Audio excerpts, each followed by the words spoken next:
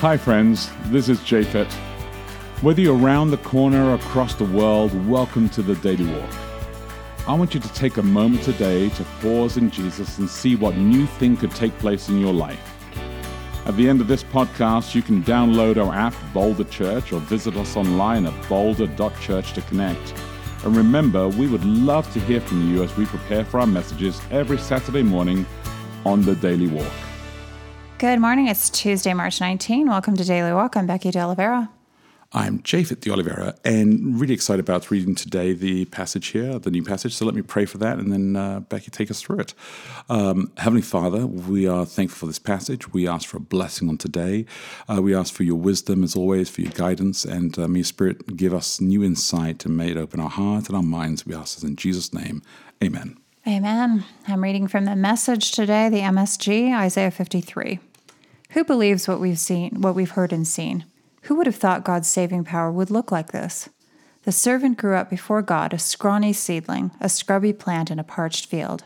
There was nothing attractive about him, nothing to cause us to take a second look. He was looked down on and passed over, a man who suffered, who knew pain firsthand. One look at him and people turned away. We looked down on him, thought he was scum, but the fact is it was our pains he carried, our disfigurements, all the things wrong with us. We thought he brought it on himself, that God was punishing him for his own failures. But it was our sins that did that to him, that ripped and tore and crushed him, our sins. He took the punishment, and that made us whole. Through his bruises, we get healed. We're all like sheep who've wandered off and gotten lost. We've all done our own thing, gone our own way, and God has piled our sins, everything we've done wrong, on him. He was beaten, he was tortured, but he didn't say a word. Like a lamb taken to be slaughtered, and like a sheep being sheared, he took it all in silence.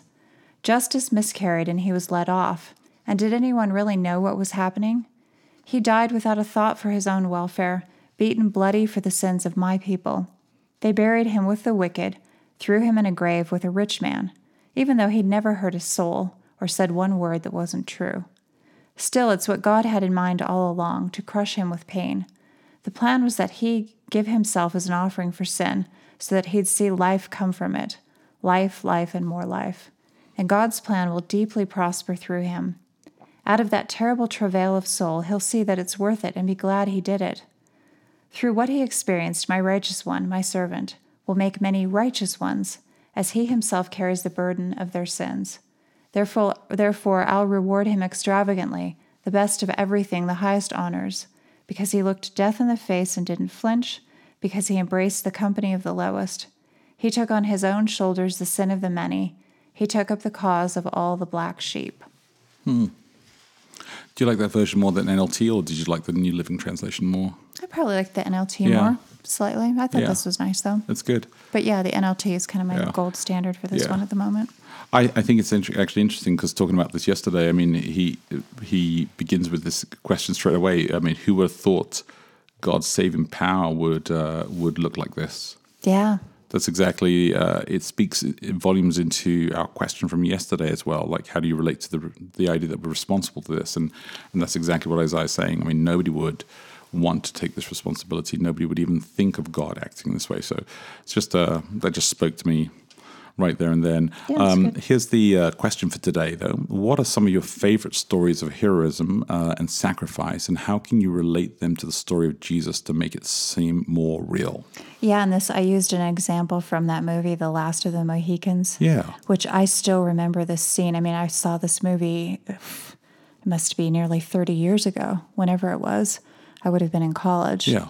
And it's just stuck with me because it's such an absolutely chilling and a horrible scene in many ways, but it's one where someone gives his life for someone else. Yeah. And it just made me think, a lot of us are quite moved by things like that, but I think the story of Jesus becomes it kind of loses something in the repetition. It seems kind of commonplace almost, that we just take it for granted. And I thought, if you thought about Jesus the way that you think about this person, or, I mean, you can probably think of some examples you're into, movies where people do heroic things and sacrifice themselves. Yeah. No, absolutely. And I'm in awe of. Isn't there one where Bruce Willis stays in space so that Ben Affleck can come back and Armageddon. yes, that's the one. Yes. Okay, that just came to mind. Yes. No, I mean, it's true. there are loads of them where There somebody are lots. gives up something Yeah. for someone else. And I think we love all those. I mean, I think even the comic movies are playing into that narrative all the time, and I think they do. And the There are stories, like funny movies that do that. no, I mean that the Superman idea, or I see what you mean. that we create Oh, you mean basically comic like a cartoon? I thought you meant comic like funny, like a yeah, comedy. I know. Okay, No, gotcha. I really understand.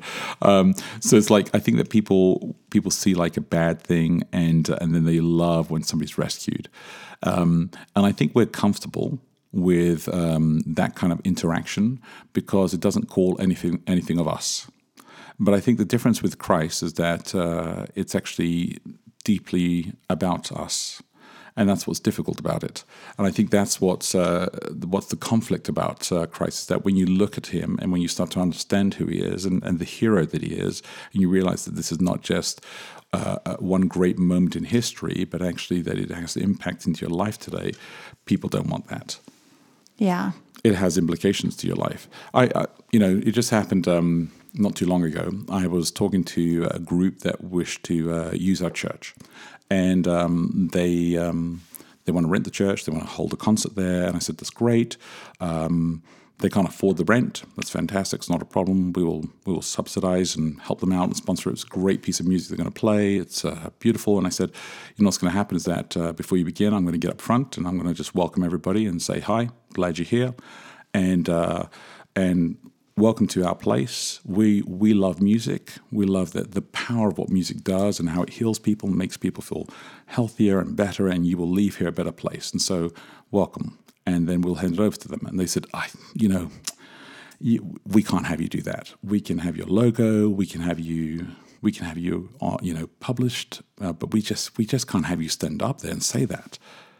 And I talked to them about it, and they said it's because you're a pastor and you're a Christian, and we can't have any religious affiliation. I said, you realize you're in a church, and they said, well, yeah, it's just it's difficult, and we just can't cross that. I said, yeah. So what you're saying, kind of this thing where we're almost not willing to be grateful even for something, for sacrifice someone's done. I think that we won't acknowledge it. I think the difficulty is that Christ, the name of Jesus, the act of what God did, the significance of it calls us in every aspect of our life, and people push back on Christianity because of the deep implications of it. I don't think they're pushing back against Christ.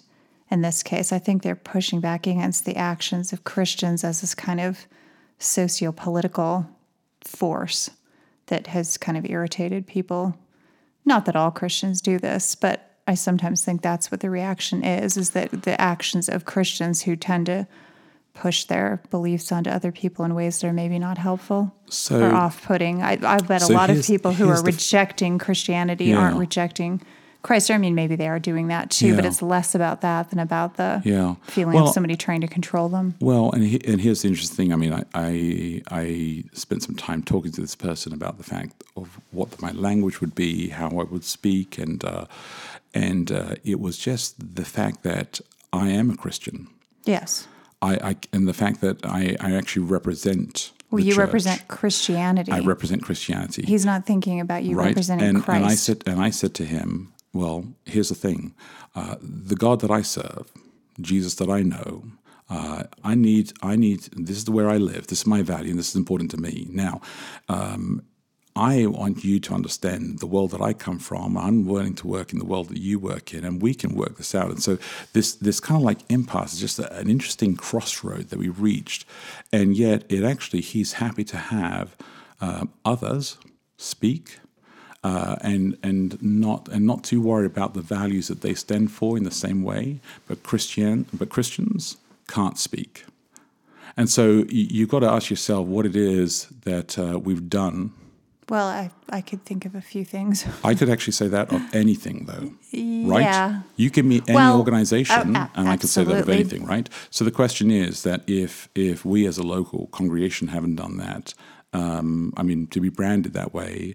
And so all I'm saying is that I think we've got to try and work out how to be partners and work together on this kind of stuff. And so what I sense is that there's something far deeper inside the story of Christ that calls us. The hero narrative is fine as long as it's a distant narrative, but when it becomes Christ and becomes applied into your life, it calls you to a different place. It's much bigger. So, hey, our time is up today again. So this is so complex this week. It's amazing. But let me just repeat the question. What are some of your favorite stories of heroism and sacrifice, and how can you relate them to the story of Jesus to make it seem more real? We kind of touched on that, I think, maybe. Think about that. Look after each other. Live love. And we will connect tomorrow. Hey, thanks again for listening to the Daily Walk podcast today. Hey, if you have any questions, reach out to us online at boulder.church. And if you can help support us, please feel free to give online at boulder.church/give. Until next time, look after each other and live love.